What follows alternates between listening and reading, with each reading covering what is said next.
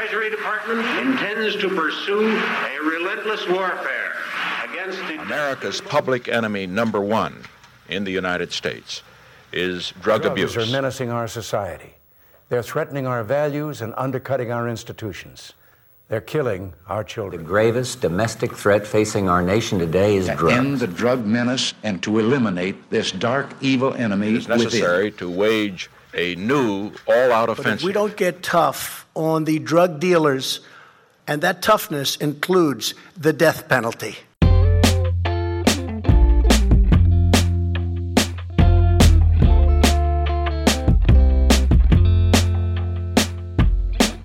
Welcome, I'm Ben Boyce, and this is the Dr. Junkie Show. And today's episode is about one of the first drug wars that we know about, often called the Opium Wars, although they might better be called the Capitalism Wars, or maybe the Empire Wars. This episode's also about the recipe for drug wars, which has remained pretty stable since it was engineered more than 200 years ago. In the United States, and in most of the world for that matter, we generally think of the war on drugs as a movement without an end or a beginning. And that's because of our perspective. For as long as most of us today have been breathing, the war on drugs has just been a taken-for-granted thing. And because of that, we don't so much think about when it will end, or when it started, or why it started, so much as we wonder if it could just be fought a little bit better, like with less bloodshed, or maybe cheaper. We seldom wonder why it began at all, because we've been told that drugs are bad for so long that we just feel like that's right. And that since drugs are bad, of course there have always been presumably good people fighting against them. But that's not true, not by a long shot. When we do force ourselves to think about the beginnings of the war on drugs, we usually go back to the 1980s and Nancy Reagan's Just Say No campaign. Or maybe we go back a little bit further, say to the 70s and Richard Nixon, or even to the 60s and 50s in the conflation of communism and drug use, fear-mongering at its best. And if you've been listening to me and to other drug war historians, you might even drag that beginning of the war on drugs back to the late 1800s. To some degree, that's true. What we think of as the war on drugs did start around 1900. But the war against drugs is much older than that, and it didn't even start here in the West. It actually started in the East. Humans have been farming and harvesting poppies for at least 6,000 years, since as early as 3400 BC in Mesopotamia. And for as long as we've been harvesting poppies, we've been doing two things: using them to get high as medicine, and replanting the strongest, biggest, hardiest plants every year, driving evolution to make poppies more potent. They were likely some of the first plants that were traded for, and it's not hard to imagine why. They were good for, well, everything. The mail-order heroin ads at least got that much right. So let's start in 1600, well before the first Opium Wars. And let's start with the East India Company. It was founded in 1600 and immediately granted a monopoly by England on all international trade east of Africa and west of South America. Anyone else caught trading with England in goods purchased from that area and who didn't have a license from that company, they could have their cargo seized and split evenly between the company and the government of England. It didn't take long for the East India Company to become the Amazon of their day. They sold everything, and because of the government's deal to make them the only allowed shipping company, they became the de facto English supplier of almost everything. They were around for a long time before the Opium Wars, and they were making loads of cash. Plus, they were in bed with the English government from the start. Now, since you couldn't very well call on your country to defend you when you're at open seas if someone attacks, and since whatever paperwork you might be carrying from the Queen or from the King to tell would-be attackers that you had been granted a monopoly, it didn't mean anything to pirates or to others who might steal your cargo. For all those reasons, the East India Company financed its own security, and eventually its own army. Although they were empowered by the Queen from the start, to wage war whenever necessary. And of course, armies cost a lot of money, so that came from England as well, who loaned the East India Company money over and over to fund their conquests. So they used that money to defend and to set up new offices and distribution networks in different countries, mainly in India, hence the name East India Company. That in itself actually warrants a little bit more explanation. The East India Company had headed down to East Asia to trade with Indonesia for spices like nutmeg and mace, and hopefully even to trade with China for things like silk and porcelain. But they weren't the only nation-backed traders who wanted to make bank from monopolizing trade routes. Portugal and the Netherlands had already locked down everything east of India, so the East India Company was forced to settle for India. But they didn't settle for very long. They started making their way toward the eastern border, which India shared with China. And eventually they made their way all the way to that border, building a trading post in a town called Calcutta in 1690. That'll be important later on when opium comes into the story. But the East India Company wasn't trading in opium, at least not at first. They were trading in spices and rugs, fabrics and dyes, and they were making a ton of cash. But as other companies and merchants realized they could get around the monopoly and sell their cheaper goods in Europe, the profit from voyages decreased. So from the 1600s up to the early 1700s, the East India Company, funded by England, does all sorts of shady shit in the name of capitalism and empire.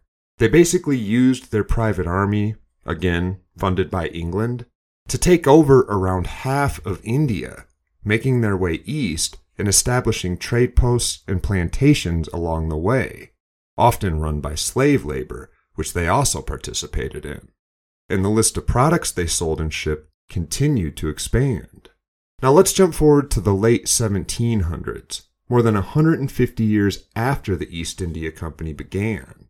They've grown by leaps and bounds, and they now regularly trade with China, although not by land.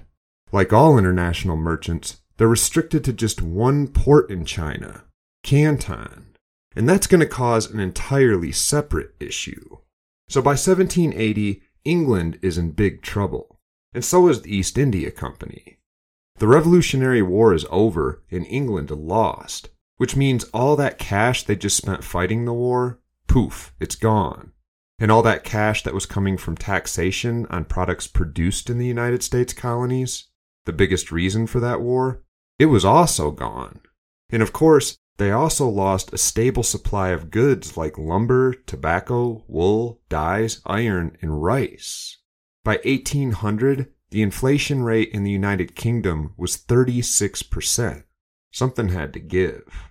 Oh, and they were addicted to drugs, but not opium. The English, true to the stereotype, loved their tea. And specifically, they loved good tea, black tea that could only be purchased in China, one of the East India Company's most lucrative products at this point, since it still did most of the delivering. Its English-supported monopoly on trade didn't end until 1813, and the company stuck around until 1873. So England's in a pickle. They need a way to generate new revenue, and they need it fast.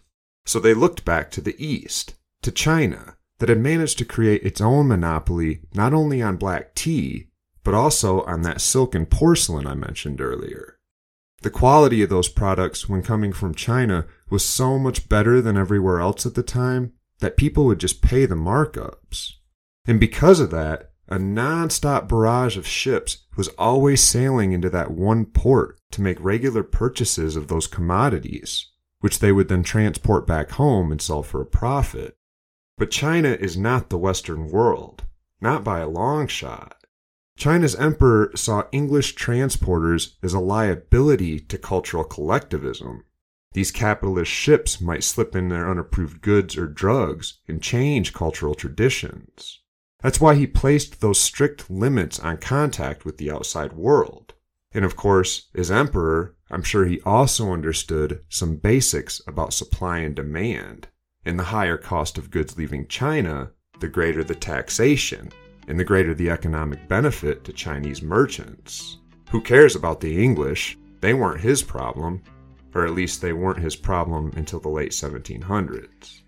That's because by 1757, all trade from China was limited to just that one port in Canton. And all trade, taxation, and verification of the legality of all items on ship coming into port was given to a monopoly called the Hong. This proved one of many cultural differences that wound up leading to war. As more and more ships showed up to buy more and more goods, it got harder and harder to get into port and to make exchanges. Goods would rot at sea. Crews would run out of supplies. And of course, it was annoying to sail across the ocean just to sit at anchor for weeks waiting for a dock to open up. Merchants making these trips were capitalists. They wanted to buy their goods and head back home to sell them as soon as possible. Plus, they were English, which meant they also believed in a system that allowed appeals to a higher power, all the way up to the king if someone really pissed you off. All that came into play as well as the tensions kept building. Since it was so difficult and time-consuming to get into port in China, and since China had a monopoly on the goods they were selling, since you couldn't just buy them elsewhere, shipped products skyrocketed in value, which, in turn, caused more transport ships to head that way, hoping to make a buck on the world market, and the problem got worse. So one port was obviously not enough space to support international demand. So, as always happens with prohibition of anything, underground markets and illegal trade routes popped up. Why wait to dock in Canton if you can just meet a Chinese ship somewhere else, or maybe smuggle goods across a land border? So smuggling rises, illegal goods start making their way into and out of China, including a new product, which they hadn't been all that interested until recently, opium. And of course, just like with our contemporary war on drugs, illegal importation caused the emperor to clamp down, which in turn promoted more smuggling because prices then skyrocketed in response to demand. Now, there wasn't a whole lot of opium being traded at this point. The English weren't big fans of the drug, and the Chinese weren't allowed to buy it. It was completely illegal there. But that drug the English were hooked on, black tea, it became so popular that at one point it accounted for a full 10% of England's import taxes. And here's the problem. When merchants sailed to Canton to pick up tea, they often tried to trade for goods, food, trinkets, or even credit. But Chinese traders weren't looking for any of that. They were looking for silver, and they started to collect a lot of it. At the height of England's black tea importation, silver was flowing out of England and into China at a rate of millions of pounds every year, with hardly any coming back because Chinese citizens consumed few British-produced goods. England's trouble was getting worse, and they were going to run out of money or drugs or both. But they'd started to notice that that one product they offered for trade that the Chinese were interested in was picking up a slightly bigger market all the time, that opium I mentioned. So they started bringing more, and eventually they started to just produce it nearby, in India. But since it was illegal, you couldn't trade openly in it in Canton. So in 1792, England sent an official government ambassador, George Macartney, to Beijing to meet with the emperor and to attempt to establish a British trading post. He sailed past the Hong, a big no-no, and he headed upriver, past Canton, where he was confronted by Chinese Navy ships. He insisted they were there to petition the emperor and to offer him gifts. Of course, the gifts they had weren't really gifts so much as trinkets and scientific instruments they were hoping to woo the emperor with in an attempt to make him change the one-port policy. But cultural differences showed up right away and fogged the communication, so the Chinese ships ferried the English ambassador upriver to present what they saw as honorary gifts to the emperor. For all the reasons I've already mentioned, they weren't very interested in our scientific tools, our clever trinkets, or our Western fancy clothing, plus they didn't see the world the same way those traders did. The visit went terribly. Even before they met the emperor, they ran into cultural issues. Like, it was expected that everyone who comes before the emperor would bow. But Macartney was from what he saw as the greatest country on earth, England. He wouldn't bow to anybody. Sound familiar? But they'd come so far, so he offered an option, a ridiculous one that, again, shows how wrong he was for the job. Macartney agreed to bow to the emperor, but only as long as a Chinese official of equal rank bowed to a picture of King George every time he bowed to the emperor. Of course, the Chinese diplomats thought this was laughable, since they were from what they saw as the greatest country on earth, with the greatest leader who these English idiots had just traveled across the globe to meet. Who was this guy anyway? In the end, Macartney agreed to take a knee, but not to bow all the way down, and the meeting finally went ahead, although by this point it was obviously in trouble. So the English brought out these carriages, clocks, and even telescopes, expecting awe and respect. They'd hoped the emperor would see these things and be so impressed that he would not only grant them additional ports for trade, but also offer them other amenities, including a member on the imperial court, and even an island off the coast to set up a trade post of their own. Cultural differences stood between any real dialogue, and the emperor didn't budge on his port or on the current system, and he probably didn't see the stuff they'd given him as spectacles meant to wow him, so much as worthless gifts meant to show him respect as China's leader. The long trip hadn't accomplished anything. So the English either had to stop doing drugs, in this case drinking black tea, or they had to find some new way to pay for their drugs. So they took another look at opium. So back to the East India Company, which by this point was in massive debt to England for the help it had received funding that private military, which it then used to conquer sections of modern-day India and Afghanistan for the purpose of establishing capitalistic trade posts. England was in bed with the company, who, between paying back their debts and shipping tea and other goods from China, accounted for a large portion of the country's revenue. But the East India Company was in trouble. All that land which England had just lost to the soon-to-be United States, much of it was being used to grow the crop that the East India Company had planned to grow itself, cotton, and the Americans were using free labor via slavery, which meant they could turn out a cheaper product.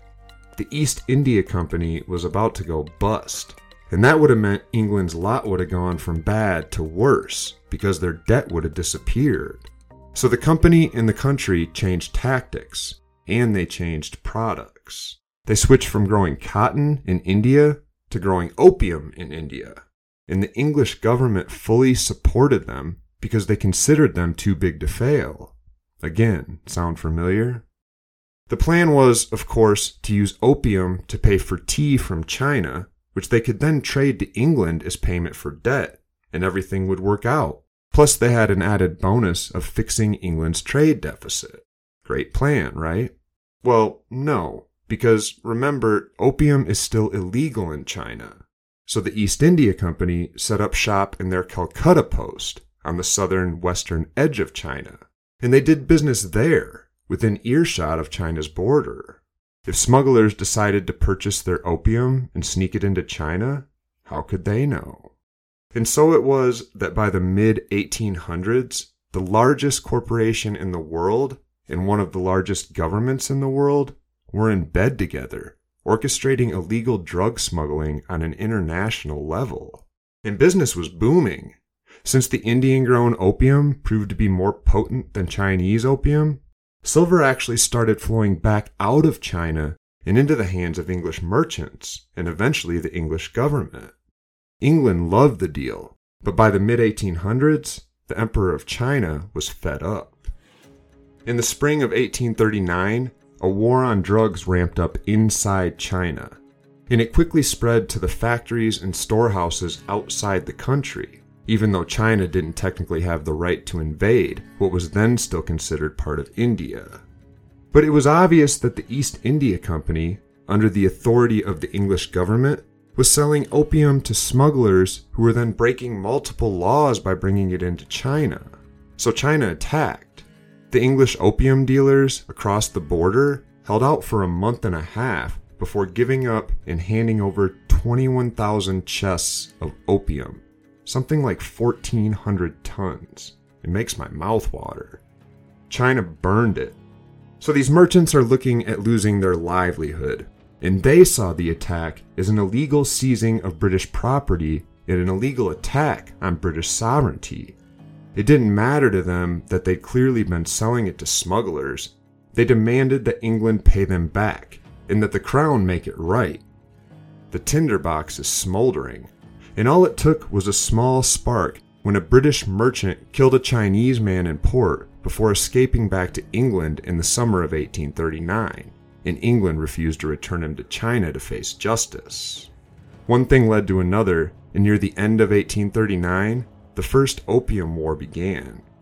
That war lasted 3 years, and the Chinese took the worst of it, since the war was waged on their home turf by England's superior weapons and ships. The war finally ended in late 1842, and the English put forth their demands. They took Hong Kong as an English port.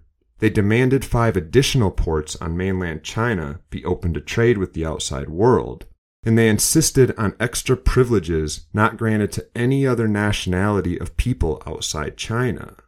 Like I said, the so-called Opium Wars were more about capitalism than they were about drugs. But opium remained illegal in China. That's one thing they wouldn't give in and change, at least not yet. The Second Opium War began much the same way. England was still reliant on opium sold in China to fund their economy, and they'd been unsuccessful in getting China to legalize the drug. When China seized a ship in 1856, which was registered to Hong Kong, a British colony since the end of the First Opium War, England took the opportunity to go to war yet again, and this time they brought their friends. So many other countries that you might actually think of this as the First World War. This conflict was even bloodier and more prolonged than the first, lasting from 1856 to 1860. And all of it was because of the fact that China wouldn't give in legalizing drugs, allowing the West to make a ton of money off selling it to their citizens. The United States War followed the same script. When opium was added to the list of feared chemicals, it was because newspapers and politicians played on the fears of white citizens, stigmatizing opium dens, low-income housing and recreational joints where Chinese immigrants hung out and sometimes smoked opium, a practice they brought with them from China. It's a bit ironic, a lot ironic actually, that Western influences were vital to the original importation of opium smoking into China en masse during the preceding century. England smuggled it in, allowing it to ingrain itself in Chinese culture. Then the United States stigmatized Chinese people when they brought that cultural tradition with them to America. Talk about a double standard. The irony doesn't end there. White U.S. citizens were also using opium in the early 1900s. A lot of it between patent medicines, Civil War scars, and the legacy of snake oil salesmen. But we were drinking it or swallowing it in pill form. The people who orchestrated the U.S. war on drugs weren't concerned that people would get high on opium. They were concerned that Chinese immigrants would get high on opium. That's how the war on opium began in the United States. And thus began an entirely new journey down the road of chemical replacement that followed a reliable script that goes something like this. 1. A miracle drug is discovered and incredible claims are made about its efficacy, its lack of addiction potential, and its ability to replace other, more dangerous drugs. 2. The drug catches on and it's oversold and attached to promises it can't keep, causing it to go through a short romantic stage before the consequences of irresponsible, uneducated drug use catch up with us. Then 3. We flip on a dime, talk all sorts of shit about the drug, and we often even make it illegal. Then we begin stigmatizing or even locking people up for using it. And finally, 4. We head back to the pharmaceutical lab and start the whole process over, trying to recreate the same drug, albeit in a synthetic or slightly altered form, which we can then pretend to think is original and therefore return to step 1. And that's where I'll leave it for today, although I plan to pick up this thread in the future and talk about pharmaceuticals versus drugs in an upcoming episode, so stay tuned for that. Until then, Love yourselves and the addicted people in your life. I'm Ben Boyce.